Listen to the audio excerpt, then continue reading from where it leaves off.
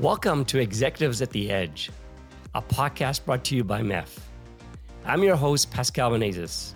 Join me as we explore thought-provoking perspectives from the leaders and changemakers who are propelling enterprise digital transformation forward.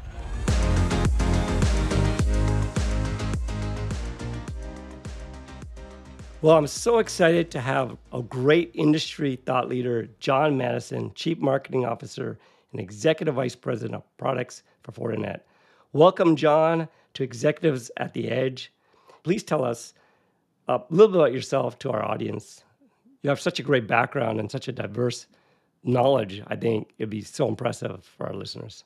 Well, it's a long background these days, for sure. But I've been at Fortinet for about 10 years. Obviously, Fortinet has experienced really rapid growth in networking and cybersecurity. Before that, with an endpoint vendor for 10 years, and before that, with a networking vendor. So I do my 10-year stints at these companies. Well, that's great. And now Fortinet is, well-recognized leader in the whole cybersecurity space. You've really delivered a tremendous amount of products and product portfolios. But tell us really about the state of the cybersecurity threat landscape today. We're hearing about a number of challenges, including increased cyber risks, complexities in the organizations, deployments, and then compounded by this is the cybersecurity, skills that are, in shortages right now. So how are all these issues impacting the enterprises? Yeah, so, I've been in cybersecurity now over 20 years, and I always reference three main drivers. One is the infrastructure, the second one is the threat landscape, and the third one is regulatory. And these three dynamics, change how we deliver cybersecurity. I think if you go back quite a while, I think the threat landscape was the most dynamic. It was changing. There was new threat vectors, new types of threats, etc. I think that's what's happened over the last 5 to 6 years is the infrastructure changed a lot. First with cloud, most recently with work from anywhere. I think regulatory is kind of a constant. It depends per region and per country. And what these three dynamics then really have forced, I think, enterprises to buy a lot of point products, because as the threat landscape changes, they buy something to stop that threat. As the infrastructure changes, they have to change the way they deploy it. And so these three have caused a lot of complexity. I speak to some customers with maybe 20, 30, 40, even 50 plus different products, which don't really work that well together. And so I think the industry is facing a pivotal point here where they really need to think about a platform approach, consolidate the number of different vendors they have, and then make sure things are more converged, sure things are more integrated as they go forward. You mentioned 40 to 50 different point solutions. I think that's very common in many large enterprises. And I think you're spot on. And it's not it's just that many products to think about. How do you integrate, as you mentioned? And also the training, and then how do you correlate? It's mind-blowing how the industry is just grown organically without any kind of process to put it all together. But anyway, so given these challenges, what should organizers be focused on? Like, how can consolidation help them, and how do they get there? Yeah, well, I think there's two areas that can drive consolidation. The first is what we call convergence. And convergence takes multiple products and brings them into one. My very simple example is I used to have a camera and a phone and an MP3 player and maybe an alarm clock. Now you have one phone that does all of that. And so you've taken 3 or 4 products and built it into one. If you look at networking historically, it's been very much about connectivity. It has no idea about the applications. There's no idea about the content, who's sending it, from where. And so there's a big area of convergence, which is bringing networking and security together. A really good example of that is SD-WAN, where instead of just routing based on IP and IP tables, you actually know what the application is, and you route on the application. That's a smarter way of doing things. And if you add some security in there, it's more secure as well. So I think One big area will be convergence. A lot of that's happening in the network today. I think in the future it'll happen at endpoint. Things like EDR will integrate with zero trust. It'll happen in the cloud as you become cloud native. The NOC and the SOC will converge as well. So this convergence reduces the number of products and gives you a fantastic ROI and payback. The other way of consolidating is to, instead of having 20 or 30 vendors, to have 5 or 6 platforms that work better together. And the platform capability allows you to share threat intelligence, allows you to share policy, allows you to build automation to respond. And so convergence and platform are two big drivers of consolidation. But I mean, to convert, or you talked about 4 or 5 different vendors coming together. I mean, doesn't now you need to have standards or some way of plugging together? Isn't that going to be an important aspect? Absolutely, Pascal. I think, especially cyber. I think networking has a few standards. The MEF has driven some of those standards as well, which is great. I think cybersecurity is, I use the expression, still the Wild West. There's just hundreds of vendors that have no standards on how to work together. And so it really is necessary to drive some standards so we can share information, we can automate provisioning, we can build automation scripts and response. And I really wish the industry would do a better job in building some standards. It's really complex for the customers to try and integrate proprietary APIs together. Yeah, it's so true. Anyway, so look, SASE is a really important topic right now, and everybody's talking about it. So a good example is the convergence of networking, as you talked about, in cybersecurity coming together. And, Secure Access Service Edge, which is SASE, is really, came out from Gartner in, I think, 2019. So can you talk to us more about, what does SASE mean? Organizations are still confused a lot. What is SASE? And what are the things that they should be looking for when they're evaluating SASE solutions? Yeah, well, we do know the cybersecurity industry is acronym city. And so I'll ask 100 customers and I'll get 100 different answers around what SASE is. As you said, it was defined by Gartner a few years ago. They originally defined it as 13 different things. Then it became 5, and these days it's 2. And so these things also change. I think, to me, SASE is that convergence of networking and security as a service. And so, to me, it's very well set up for service providers to provide it. But we're also saying that it's not a cloud-only world. So, yes, in some circumstances, you will need as a service to provide that convergence of networking and security to provide connectivity for maybe remote users. If you're on-premise, maybe you continue to use the integrated secure SD-WAN to do that. So, SASE is an important piece. I think the longer-term thing that I like about the SASE definition is this ability to take what a cloud-delivered solution and an on-premise solution and integrate them together. Because sometimes it's more efficient to stay on your network, sometimes it's more efficient to be off the network, sometimes it's more secure to be on and off the network. So again, we don't see a cloud-only world in the future, just as we don't see a on-premise only future. So it's going to be a hybrid of both. Yeah, so really hybrid, multi-cloud, distributed clouds, all coming together. And now work from anywhere has really driven this SASE phenomenon, right? I mean, 2019, we didn't have COVID, the pandemic, and then all of a sudden the pandemic came in, and then all everybody had to work from home. And now they were all, scrambling for how do I secure that worker at home? And all of a sudden, in 2021, everyone was talking about SASE, was in every conference, and it was a lot of the hype. But now we're really seeing products out there and that offering being delivered. So can you give us some more thoughts about, what has driven SASE and the Fortinet solutions, what's so great about that you've done and to enable that SASE kind of integration, that platform? Yeah, I remember distinctly when, COVID broke out, we got a lot of customers because up until then, really maybe 10% of the workforce was remote. And so they had VPN technology, which was simple enough. It connected you back into the data center through an encrypted link. Now, they suddenly realized, everyone needs to be on the VPN. So they started piling everyone on the VPN. A lot of systems crashed because they couldn't handle the capacity. But what everyone suddenly realized in that is that once you're on the network, either through being in the building or through VPN, which is essentially the same thing, the whole network was open. You could go anywhere you wanted. So it created this massive attack surface for a lot of companies. And so what they decided was, we need to have a better solution. So I think we're now in that stage. And I think, again, to me, SASE is an architecture and it's a buzz term.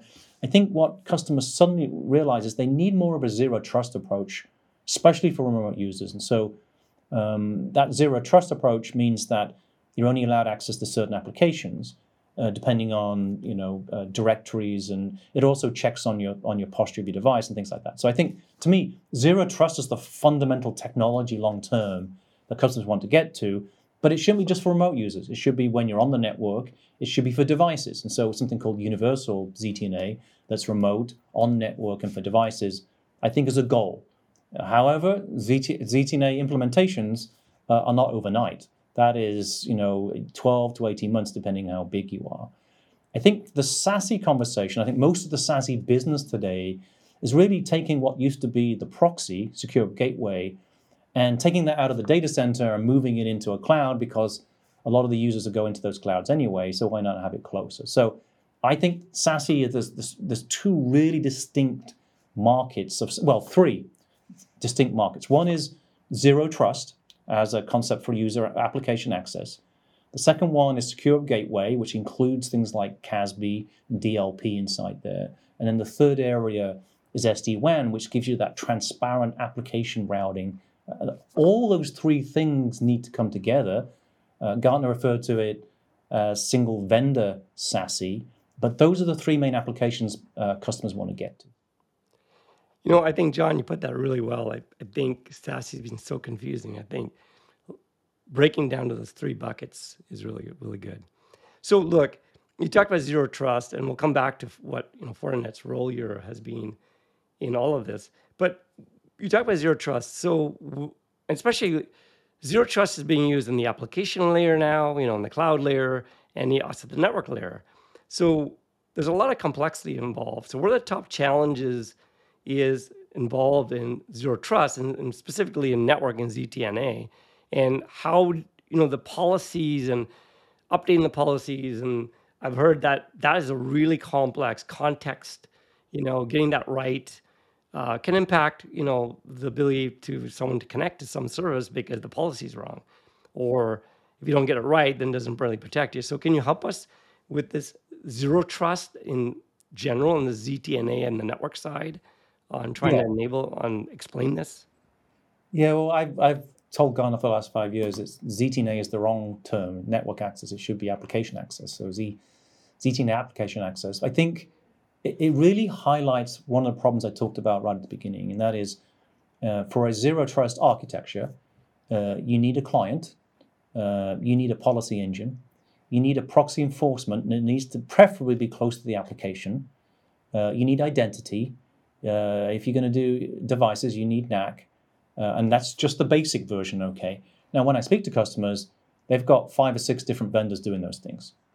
And it is impossible to get them to work together to make that happen.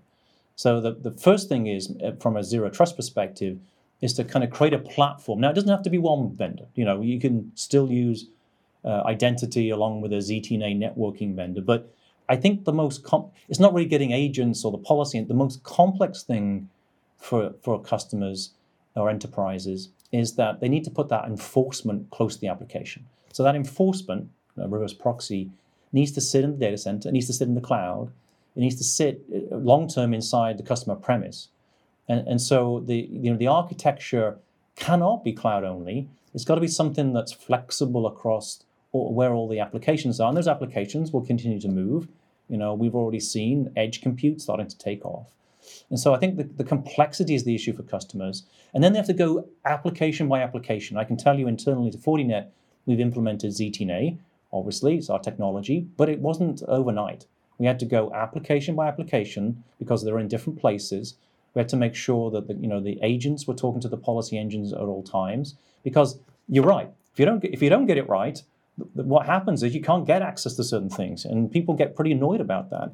And so making sure all the policies work, making sure all the enforcement's in place, and it's continuously updated as you add new applications and new users, means that Zero Trust is not just a button you switch on. It is an architecture across your entire infrastructure. Yeah, well said, John. You know, at MEF, we just released MEF 118, which is about a zero trust framework, and we're working on version 2 already. And one of the things I've been saying in the slide is the application side of zero trust of device applications users who are working with the cloud, authentication authorization on what they can do, has to also propagate down in the network. So we're not having, user applications and devices log in at the cloud level and then again at the network level. It doesn't make sense. And the policy has to be uniform. So one of the things we're working long term is how do we provide an API, between all of these worlds. So stay tuned on that. But anyways, that's 118 being evolved over time.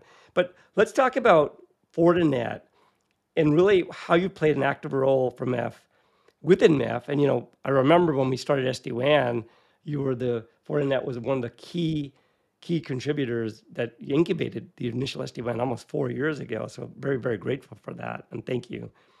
But also, you've been recently shaping our SASE and Zero Trust framework. Can you talk about the service providers partner across, you have a lot of service providers partners across the globe. What are you hearing from them about the importance of these standards and Fortinet's ability to support them in delivering new services? Yeah, we have quite a few large and small service provider customers around the world, and they really struggle a bit because, in a SaaS delivered world where things move really quickly, they've got to organize large amounts of network to be able to bring the application on top of that, and so if they're having to build proprietary interfaces all the time, it just slows them down even more. And so, we've always said that we know service providers have a huge part to play in cybersecurity, especially the convergence and things like SASE. And so when I speak to them, what they really want is something a bit more standardized so they can roll it out more quickly. And I think those standards that we worked on, for SD-WAN, now working on SASE and Zero ZTNA, are going to be really, really important, not just for the application itself to work, but to the way you provision it, add it, and make changes. And so standards body and standards work. And again, it comes back to something I said earlier, that the cybersecurity industry as a whole is terrible in working together. They don't really want to work together, which is you don't want to share information. And so it's going to take a standards body that's flexible. My opinion also, Pascal, about getting too rigid and taking years to do standards. Well, we've moved on since then. Okay, so it has to be flexible and dynamic in the way you put them together, and you have to get support of the industry as well. I also think, by the way, that we really need to see some testing, third-party testing done across these solutions on the networking and the security side. I see a lot of vendors who say, "Oh, well, I've got the best SD-WAN and the best security." Who knows? It's just in your brochure or on your PowerPoint. I think there needs to be, some effort by the industry to put some standards together. So, because customers can't test all these things, and so they need some help in working out. It's not saying this is better than A is better than B, but this is what A does well, and this is what B does well, and then the customer can make a decision. So well put, John. I could tell you that when the market's confused because they don't understand something, then everything kind of slows down and it doesn't get the full potential. And I think what we saw with SD-WAN was initially it was very confusing. People were trying to grapple with terminology terms. We obviously put the SD-WAN spec out almost 3 years ago after we were working on it for 2 years. So a long time. And now we're on version 3 now we're working on. And I think the vocabulary from a standard, everybody can talk the vocabulary, has a tremendous power. But I think what you mentioned about certification is what you're talking about.